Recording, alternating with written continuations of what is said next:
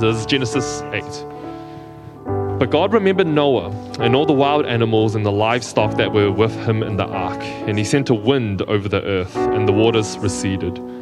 Now the springs of the deep and the floodgates of the heavens had been closed, and the rain had stopped falling from the sky. The water receded steadily from the earth. At the end of the 150 days, the water had gone down, and on the 17th day of the 7th month, the ark came to rest on the mountains of Ararat. The waters continued to recede until the 10th month, and on the first day of the 10th month, the tops of the mountains became visible. After 40 days, Noah opened a window he had made in the ark and sent out a raven, and it kept flying back and forth until the water had dried up from the earth. Then he sent out a dove to see if the water had receded from the surface of the ground. But the dove could find nowhere to perch because there was water over all the surface of the earth. So it returned to Noah in the ark. He reached out his hand and took the dove and brought it back to himself in the ark. He waited 7 more days and again sent out the dove from the ark. When the dove returned to him in the evening, there in its beak was a freshly plucked olive leaf. Then Noah knew that the water had receded from the earth. He waited 7 more days and sent the dove out again, but this time it did not return to him. By the first day of the first month of Noah's 601st year, the water had dried up from the earth. Noah then removed the covering from the ark and saw that the surface of the ground was dry. By the 27th day of the 2nd month, the earth was completely dry. Then God said to Noah, "Come out of the ark, you and your wife and your sons and their wives. Bring out every kind of living creature that is with you, the birds, the animals, and all the creatures that move along the ground, so they can multiply on the earth and be fruitful and increase in number on it." So Noah came out, together with his sons and his wife and his sons' wives. All the animals and all the creatures that move along the ground, and all the birds, everything that moves on land, came out of the ark, one kind after another. Then Noah built an altar to the Lord, and taking some of all the clean animals and clean birds, he sacrificed burnt offerings on it. The Lord smelled the pleasing aroma and said in his heart, "Never again will I curse the ground because of humans, even though every inclination of the human heart is evil from childhood. And never again will I destroy all living creatures as I have done. As long as the earth endures, seedtime and harvest, cold and heat, summer and winter, day and night will never cease." Then God blessed Noah and his sons, saying to them, "Be fruitful and increase in number and fill the earth. The fear and dread of you will fall on all the beasts of the earth and on all the birds in the sky, on every creature that moves along the ground and on all the fish in the sea. They are given into your hands. Everything that lives and moves about will be food for you. Just as I gave you the green plants, I now give you everything. But you must not eat meat that has its lifeblood still in it. And for your lifeblood, I will surely demand an accounting.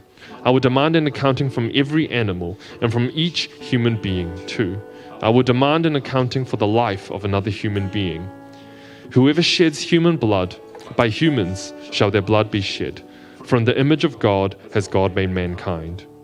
As for you, be fruitful and increase in number. Multiply on the earth and increase upon it."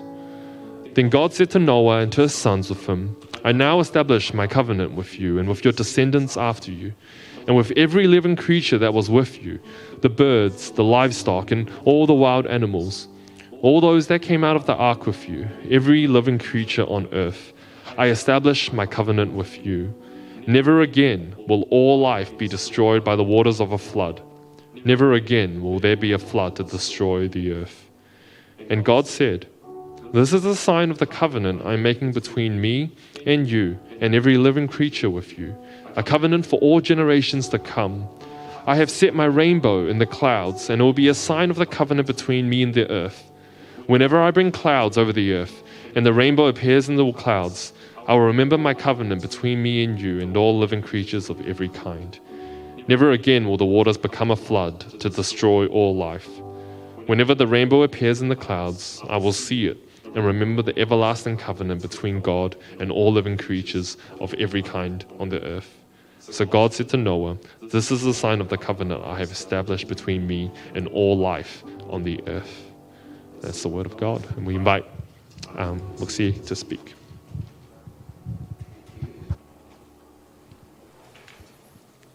Okay, thank you, Isaac.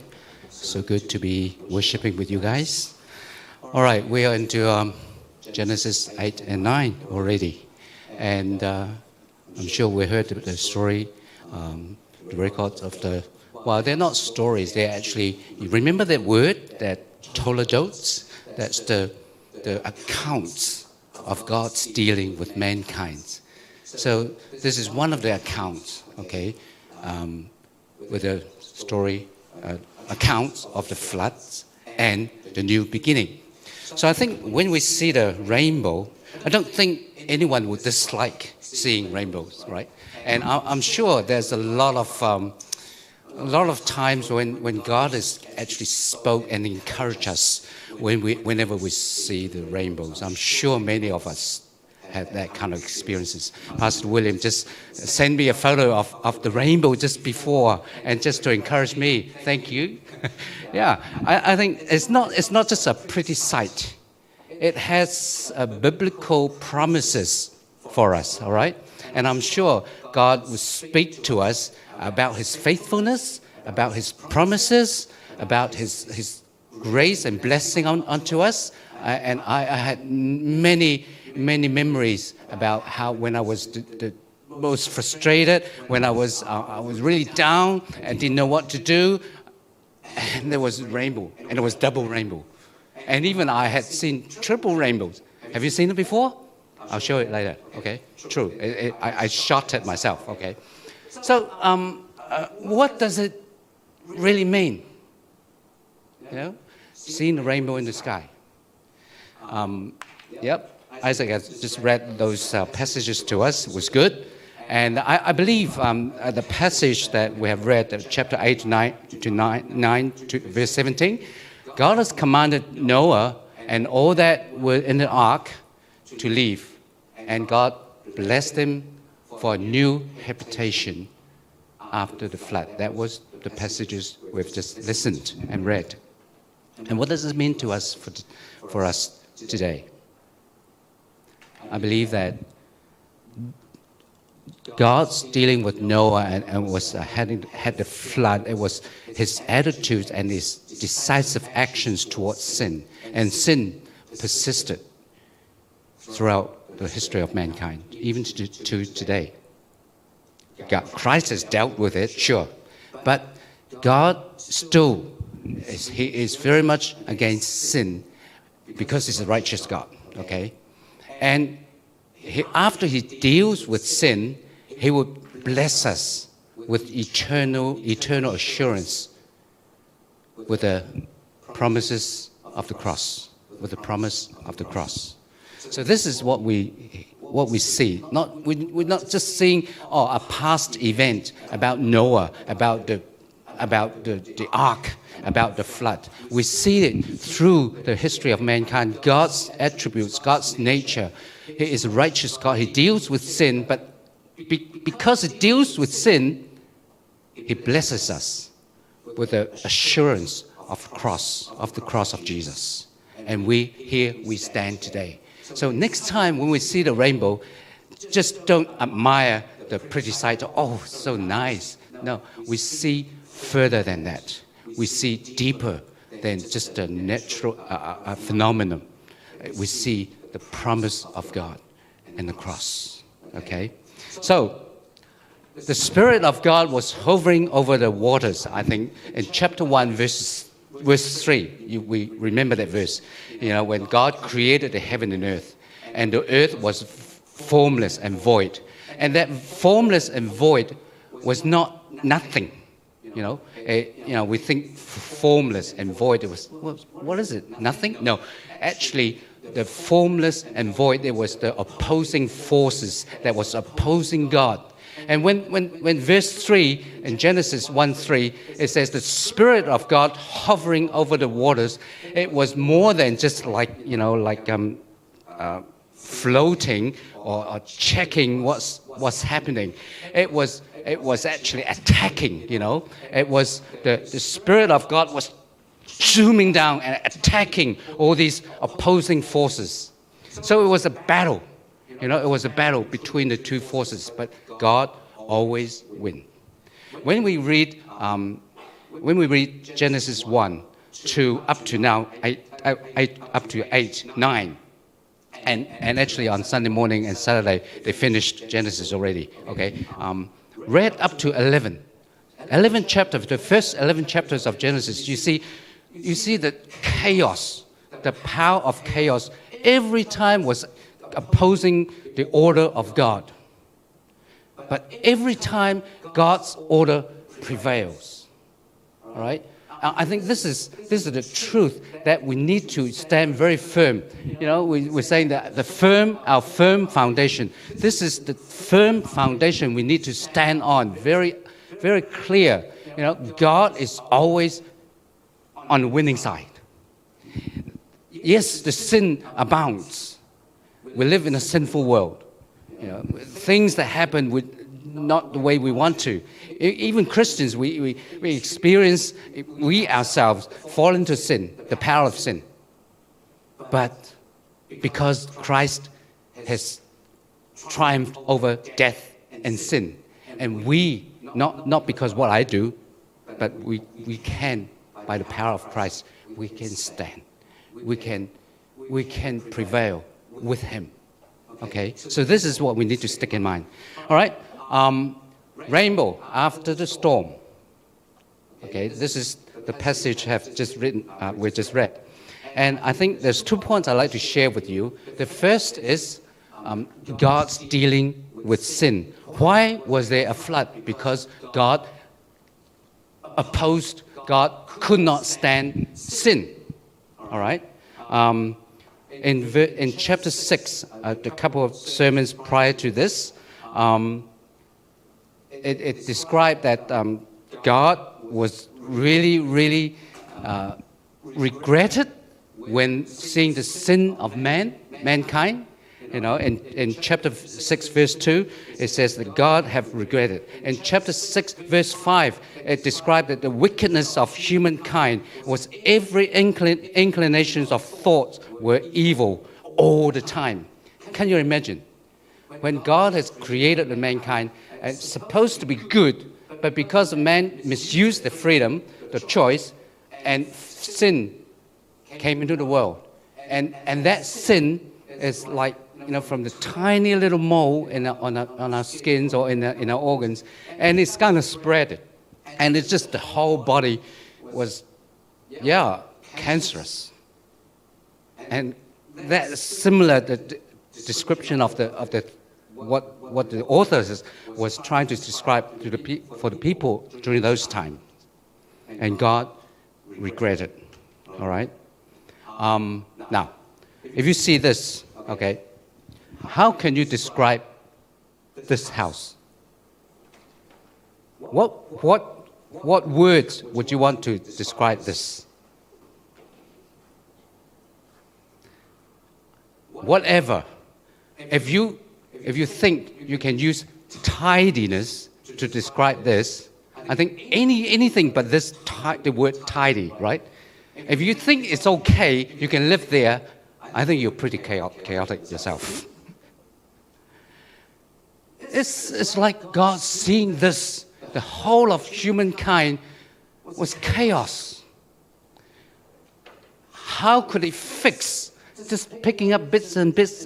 But the thing that the whole humankind was, every inclination of thoughts were evil all the time. What could God do? He could only do a drastic action, the flood, to wipe out the mankind with the sin, because God could not stand sin. All right? In chapter 7, verse 22, the last sermon, I believe, it says that everything on dry land that had the breath of life in its nostrils died. Now, that's pretty drastic. Okay, when God created, remember in chapter 2, verse 7, God breathed into Adam's nostrils the breath of life. And now, in chapter 7, verse 22, everything on dry land that had the breath of life in its nostrils died. It's very much like, giving birth to a baby and you kill your baby. It's that drastic. Because God could not stand sin. God hated sin because He's righteous God. But God has a dilemma, okay? He's a loving God. He's a loving God. He loves what He created. He loves you and me, sinners. But He cannot stand sin. So you could see, when God was wiping out the mankind, but Noah was spared in 723. That's not our issue, it's God's issue. All right? He need to deal with sin, but He loves you and me. We are sinners. And today, if it wasn't Christ's grace upon us, we will be all wiped away, dead. God has mercy upon you and me. In Jeremiah 29, verse 11, it says that God's plan is not to harm us, not to punish us, but to prosper us, to give us peace.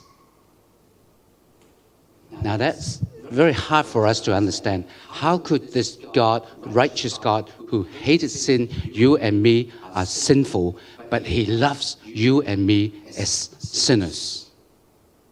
Something has to be done. But somehow, deep down in His heart, He's loving you and loving me. And that's why we're still here today. A lot of things we cannot understand. But God, this is God, okay? A righteous God who hated sin, but loved you and me. And He had this plan for the Messiah to come and die for us. And even He knew in His almighty and sovereignty, He knew sin would still persist. Of course He knew the flood did not wipe out everything. Even after Noah, after the flood, a new beginning, that sin was still in mankind. Can you imagine? After the new beginning, then Noah got drunk. And he woke up the next morning, oh goodness, how could my son did such terrible thing on me? And he cursed his son. A new beginning, but sin in the humankind still persisted. Didn't God know it? Of course He knew it. But He was patient, still wanting His purpose to be fulfilled. What purpose? The salvation of all mankind. The seed of the woman is going to come in His time. So when we see the flood, when we see the rainbow, it reminds us of God's dealing with sin. All right? So next time when we see the rainbow, don't just see a pretty sight. Just see how our sin could have caused God to deal with our sin and with the flood and the blood of Jesus. Okay? So be careful, don't sin too casually. Every time we sin, we hurt God. But His grace is much, much more. And in the flood, we see God's blessing to new life. Okay? There are various descriptions in chapter 8 here. Firstly, is that He gave new habitations. In chapter 8, verses 17 to 9:1, it says, bring them out, multiply, fruitful, increase. it echoes 1:22-23 in Genesis. Same kind of promises, same kinds of commands. Because the intentions of God was for humankind to be fruitful and multiply, to inhabit the earth. But the inclination of mankind is, no, we don't want to move. We want to do what we want. We want to stay together. The Tower of Babel was like that. All right?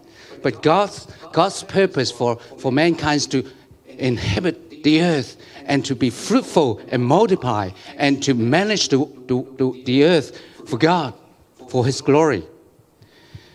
In chapter 8, verse 1, it says, God remembered. If you have your Bibles, you can read it. When God remembered Noah. Now, every time this word remembered, it entails that God did something. God did not just remember something. Oh, I remember now. No, it's not just that. When God remembered, He connected with blessings. All right? And when God, in Genesis 19, verse 29, when God remembered Abraham, He blessed.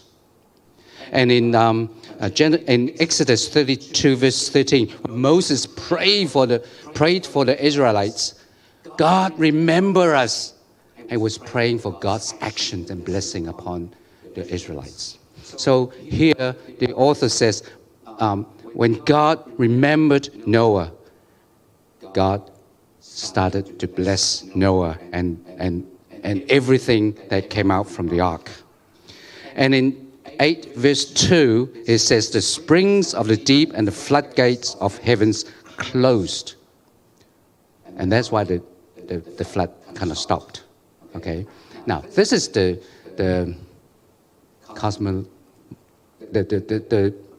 how people see the world at the time. Okay? Of course, this is not 21st century scientific ways of seeing the heaven and the earth. Now, this is the ancient Near East, what they perceive. The earth, the sky, the Sheol, that's that's where the dead are. Okay, and you can see it may not be very clear. Now, that's the deep. That's the chaotic waters.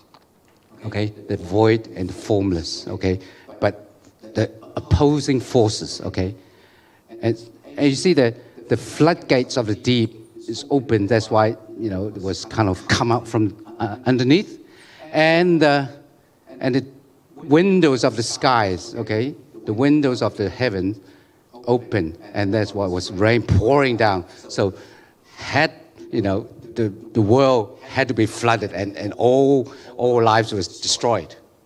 It was from above and from below. And now the floodgates closed, the windows were closed, and the water was slowly draining away. And also, it says that when God used the wind, blew so that the ground are dry, and that wind, same word, the ruach, the spirit or the breath. Okay, so how did God do it? I don't know, but it was really saying that God was using all means so that to give the new beginning for Noah and the people and the animals that come out from the ark. Okay, and God gave the new habitation, and God gives us new beginnings when He deals with the sins in our lives. Not just that, He also blessed the earth. 8:21, the Lord smelled the pleasing aroma, said in His heart, never again I will curse the ground because of man. Every inclination of his heart is evil from childhood. Now, what does it mean? Now, obviously, not because Noah has offered the sacrifices and God said, "Oh, this is such nice barbecue smell.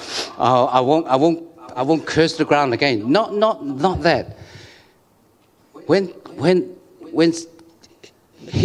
God says He will not curse the ground because of man, it was come up from His own own graciousness, okay? And now, even though the inclination of his heart of mankind in his heart, even it was still evil from childhood, God still wanted to bless the earth with the people that come out from the ark. Even though sin still persists, but God was willing to bless. That is his loving nature. How did he bless? 8:22. While the earth remained, seed time and harvest, and cold and heat, and summer and winter, and day and night shall not cease. Now that is the promise of his faithfulness. There's the seasons, there's day and night, sun and the rain, that ensure all the essential needs are in good supply. That's how practical God will bless the earth for you and I to habitate in it. Even to today. If we wake up in the morning tomorrow and I plan to go fishing, it's supposed to be 8 o'clock, the high tide. And suddenly I found that, it's 3 o'clock. How come the tide changes that quick? But God has, in his power and his sovereignty, he has blessed the earth with this seasons and the nights and days and everything in this order, so that man can live in this world with much of his blessings. And thirdly, got a new order.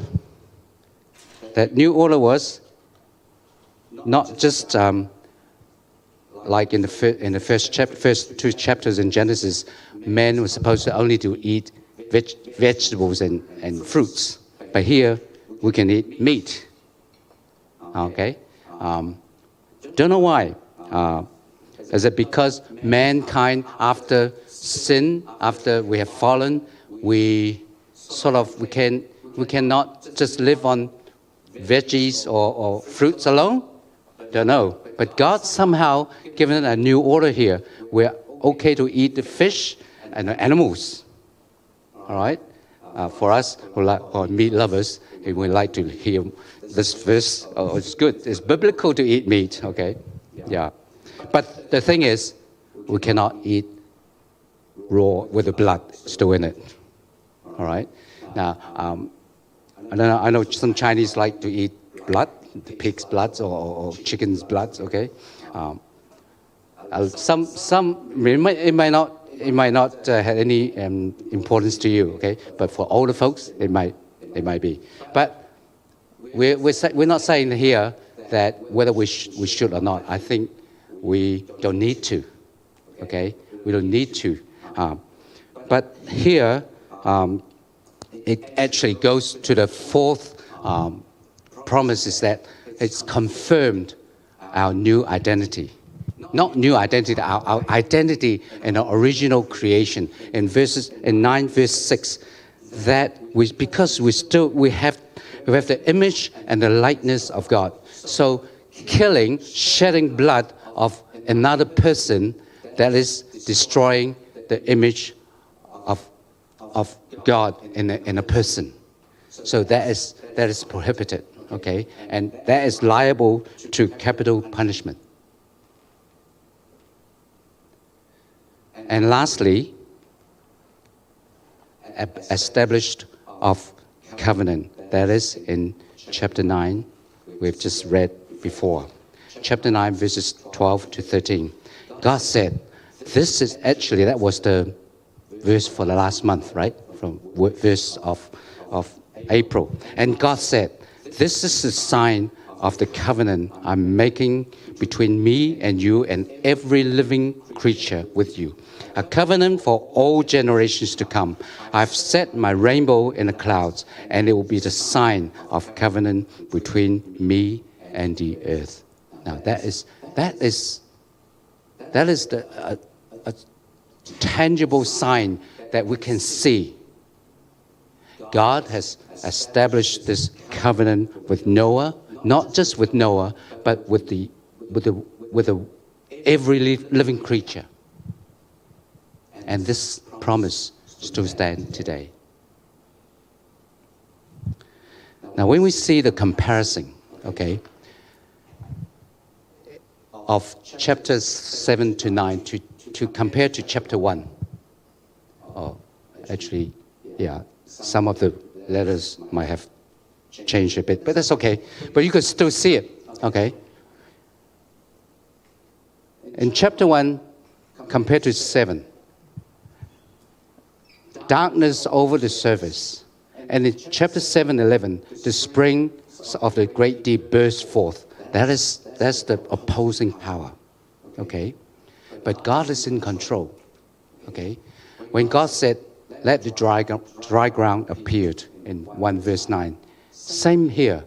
Even the flood were in God's control, okay? And 8 verse 5, the mountains became visible. Who made the mountains become visible? Who made the waters gone away? God. It was not the deep, it was not the flood that decided to move away. No, it was God commanded them to withdraw, okay? And so on. So actually that's the chapter 7 to 9 is the recreation of the original creation. And God is in total control. So what do we see from this the rainbow and the new beginning? We see God in his determination. Okay, even the sin of mankind gave this opposing power, the sin that come against God's purpose, but his purpose will always prevail. When we live in this world today, we still see the power of sin amongst us, either it was personal or in a global way. But we need to believe that.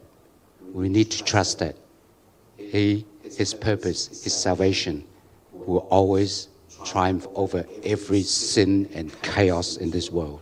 We need to believe this.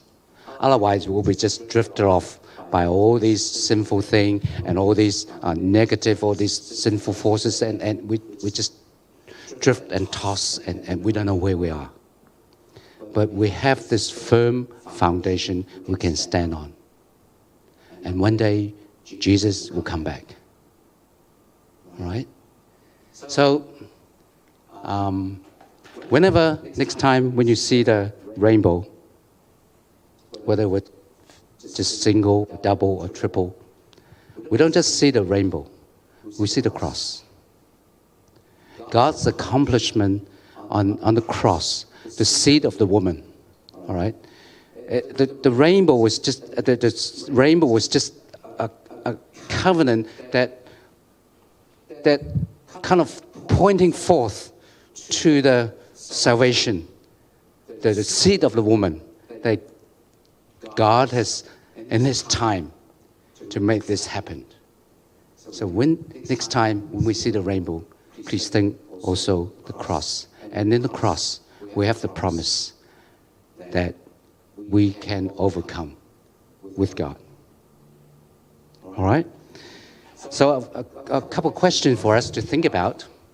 How do we respond to such a righteous yet a loving God and a faithful God in our life? Okay. What does it mean? What does it mean? And what if anything in this world can hinder God's salvation plan? Can the evil forces? Can my sinful nature? Or God, it will triumph over anyway?